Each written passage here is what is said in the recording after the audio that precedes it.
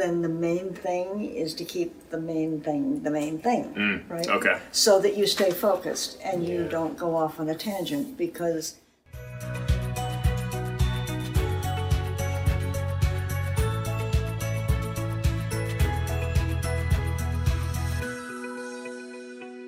Hello, everybody. My name is Adam Cross, and I am Catholic therapist in Southern California, and today I am with my supervisor through Still Point Family Resources.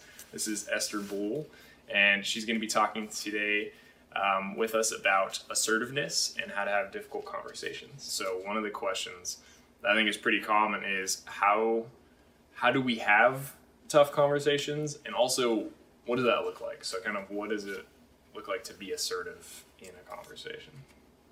Well, first of all, assertiveness is being forthright and direct and confident.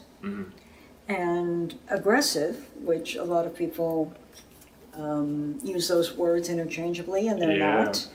Aggression is about being hostile and forceful and offensive and at times even destructive. So with regard to having an actual conversation, two things to think about first.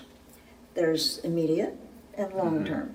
So if the person's important to you, you need to protect the relationship, as well as be clear and assertive so that you're both talking about the same thing and on the same page, so to speak. If it's of somebody you'll never see again, then the relationship may not be as important, obviously. But then in the moment, like you and I, like what is it specifically that you want to have happen in this particular conversation? And you have an idea about that. I have an idea about what I would like. And then the main thing is to keep the main thing, right? So that you stay focused and you don't go off on a tangent. So when people get kind of riled up and stirred up, they have a tendency to get off track. And instead of talking about whatever we're talking about, it's, well, yes, but do you remember last week when you said that? And I got, well, right now we're not talking about last week. And so what often happens is that people don't notice that the conversation just got derailed. And so part of being assertive is knowing what you have in mind and being able to know yourself well enough to say, you know what, we can talk about last week, but right now we're just talking about the rain. So if I'm not willing to kind of be forthright and say, gee, you know, I noticed that, and say something, it's going to be a mess. We're not going to get anywhere. So whether it's hard or not, we're not going to get anywhere. But now if it's hot, emotionally hot, for any reason, good luck. We're going to have a problem. So I think assertiveness can get a pretty bad rap. It does. Confused with aggressiveness. Because people get confused about what it is. So if I'm kind of a shy person or a person lacking confidence or self-respect, I may not want to say, gee, you're my boss and I'm afraid to say because you might get mad. And then we have a mess. I think I always tell my clients that kind of the difference between aggressive and assertive is someone who's aggressive is expressing their needs, but they're doing it very disrespectfully and even violently maybe. And maybe selfishly. Right? It's your needs instead of mine, or mine instead of yours. Right? If there are 3 cookies, you're going to take all 3. So assertiveness is more of a collaborative. And it's being present. It's being yourself. Not trying to control or manage somebody else. We get in trouble when we try to manage and control and project and anticipate and assume what somebody else is thinking or doing or feeling. So part of being assertive is being present and yourself, tell the truth, be forthcoming, because you're not a mind reader. You don't know what I'm thinking. Right? And if you assume you know, then maybe you're right and maybe you're not. So that's when people get in trouble. And I see that quite often with couples is that you have one couple who's speaking, or one part of the couple who's speaking, and the other person goes to reflect. Right. And instead of reflecting, they just make all these assumptions of, right. well, I'm hearing that you hate me. Or they defend. Whoa. Or they Yes. defend. So Yeah. instead of responding to what they heard, even if they did, if they don't like it, now they're going to explain why they did or didn't do whatever they did. Yeah. And so it's not really a conversation. And so if you're not assertive, you may assume or think that that was a criticism. Yeah. Instead of being able to say, I don't know about that. That wasn't my experience, or I didn't understand that, or I don't agree with that, or so. But if you don't have some self-confidence and some sense of holding yourself in high regard, it's pretty difficult to be assertive. So part of being assertive is, again, that confidence piece, high regard, and then being present and actively listening, not to just respond, but to understand as well. Right. Is a huge part of that. So when you have a relationship with yourself, and you know what you believe, you know what your values are, you know what you believe, you know why they're important, then you trust yourself to know when it's not working, or when somebody says something that's contradictory or offensive or whatever. Yeah. Like many times you'll hear people really second guessing themselves. Well, okay, whatever you want is going to be fine. Yeah. Instead of, actually, that's not fine with me, or how about this other thing? So when you get that sort of person who's agreeing too much or too easily, or deferring too much or accommodating too much and all that stuff, you're kind of giving yourself up. Yeah. And you're not being assertive. You're not being self-respecting. Yeah. So that relationship with yourself is a big deal. So I guess the next question going off of that is why is assertiveness and having difficult conversations, why does that become so difficult for many people? Well, one of the great things about people is that they're all different. Yeah. So by definition, wherever you have people, you will have conflict. There's kind of a funny example of using an orange. Let's say there's an orange. Yeah. And we want to share it. So, but I don't want you to just cut it in half. I want to make orange marmalade, so I need the meat. Yeah. Now you could have the peel, and we could share in a, you get what you want and I get what I want, or we can cut it in half and then neither one of us is exactly happy. Okay, so people are always going to be different. Yeah. And actually, conflict and differences are an opportunity to learn. Yeah. So, this idea about having a relationship with yourself, knowing yourself, so that you hold yourself in high regard, makes it possible to welcome difference, because it's an opportunity. Being confident enough to be curious and learn is kind of a big deal. Yeah. But a lot of people don't.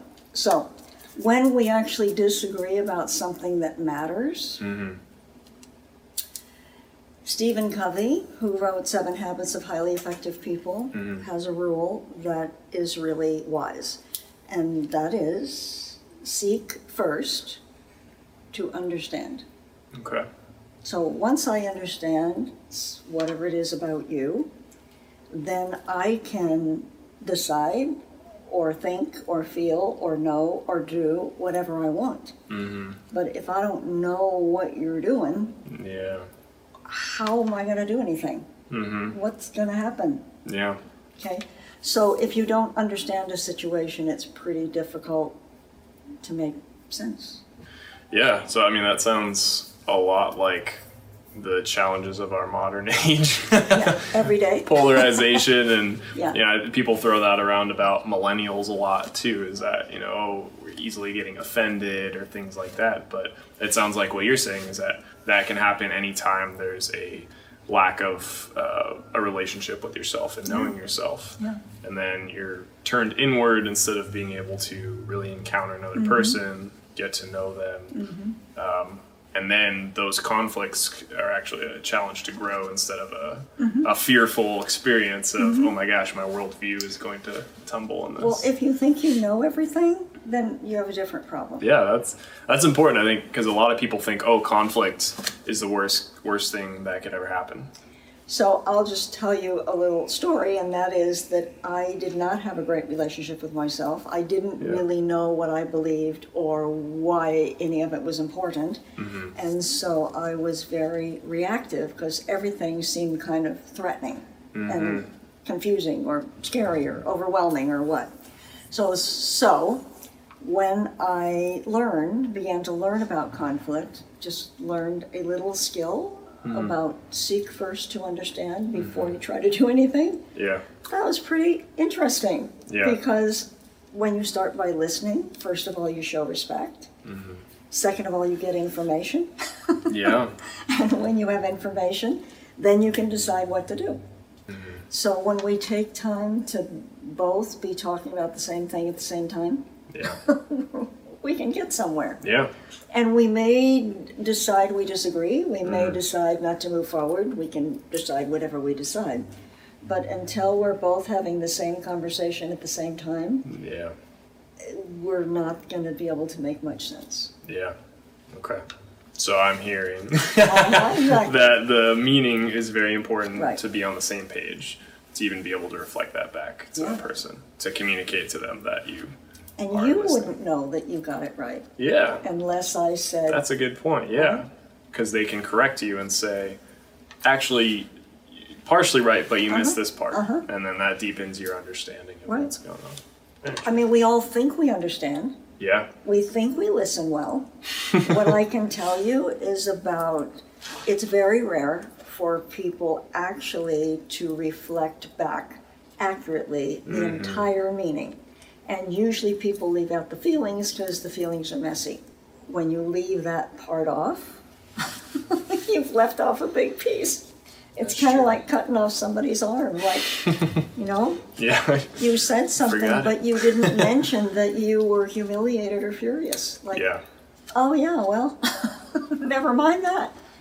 So, anyway, learning how to listen and being curious is a big deal. Yeah.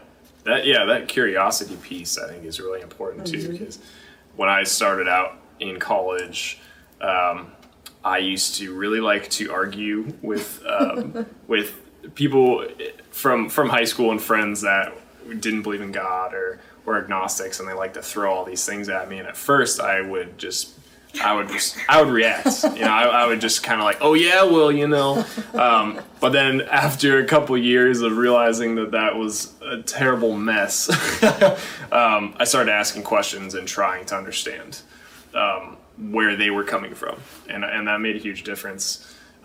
So seek first to understand. Where's this coming from? Where'd you get that idea? What's going on for you? What's this question about? Yeah, because there's people, who would say, well, I don't want to believe in a God who does this, this, and this. And if I can understand that that's how they view God, then it changed the whole conversation. Then you can respond to that. Yes. Instead of just being mad.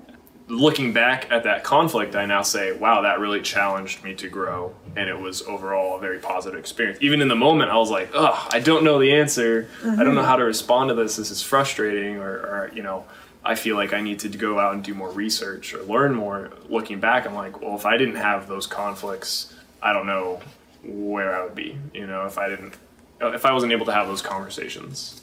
The other thing that occurs to me to say is that lots of people are intelligent. They know stuff. Yeah. Most people are not wise because they don't reflect on things. They don't really have broad perspective. Lots of people have a life that's or a belief or a way of thinking that's quite narrow. Like, I only listen to CNN or Fox, or I only read, this Bible, or I only go to that church, or and that's, the world's bigger than that. And if you don't have perspective, one of the things that you learn when you study philosophy is this idea about what would you do if everybody had a bag over their head. and you didn't know who was listening, would you still say the same thing? Yeah. Right? And so when you don't have a perspective about, not everybody goes to church every Sunday, and not everybody's a Christian, and how come? Yeah. And if you're not, well, then what? So the ability to have perspective, and then the ability to reflect on, let's say you get aggravated when somebody asks you a question and was aggressive instead of assertive, and you got offended. And let's say you get through that conversation, but let's say you never thought about, was that really helpful the way I responded? Like, was that really? Yeah. So then you get to be wiser and smarter and more effective because you looked at your part about how that interaction went or not. Yeah, so learning from your experiences and failures. And having perspective. Yeah. What would be some tools that we could use for having healthy conflicts, and kind of what would that look like? One of the primary rules about dealing with conflict is to slow things down. Okay. Why? Because reaction is to act without thinking. So if I've already punched you before I really thought about the fact that you're my next door neighbor, that may not be good, right? So, and everybody has kind of heard about tell little kids to count to 10, sit on a chair and so forth. That's so that the person can calm down. And actually the body gets riled up, and there actually is what happens in the body when you get really, really hot, there is kind of the blood sort of boils, and there is a point of no return where you really, your brain is not able to think clearly anymore. So you always want to solve conflict or problem at the lowest level, and you want to slow down so that you, and by definition, the other person's going to have time to think, probably going to do better. One of the secrets is most people like to talk. Most people like to talk about themselves because they think what they think on purpose, and so it's important to them. So most people do not listen well or accurately because they're busy arguing, deciding whether they agree with you or not, fighting with you, maybe having feelings about what you're saying, and so you're not really even being understood. So back to basics, seek first to understand. So there's a reason to let another person go first, if you will. Okay. Because you show respect. Yeah. You get information. And now we can see what to do about it. And so now, when it's my turn to talk, chances are much better that you might actually listen to me. Because you're not so busy thinking about what you want to say. Right? Okay. So that's a little trick. Yeah. So the skill is seek first to understand. However, there's a reason why when you let the other person go first, it's going to go better. Okay. For a whole bunch of reasons. Yeah. So that's a really good tip then, is being able to kind of give them the floor first so that they can not be so focused on how they're going to respond. Correct.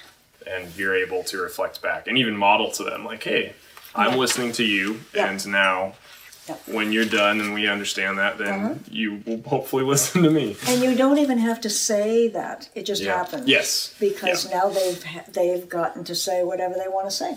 Yeah.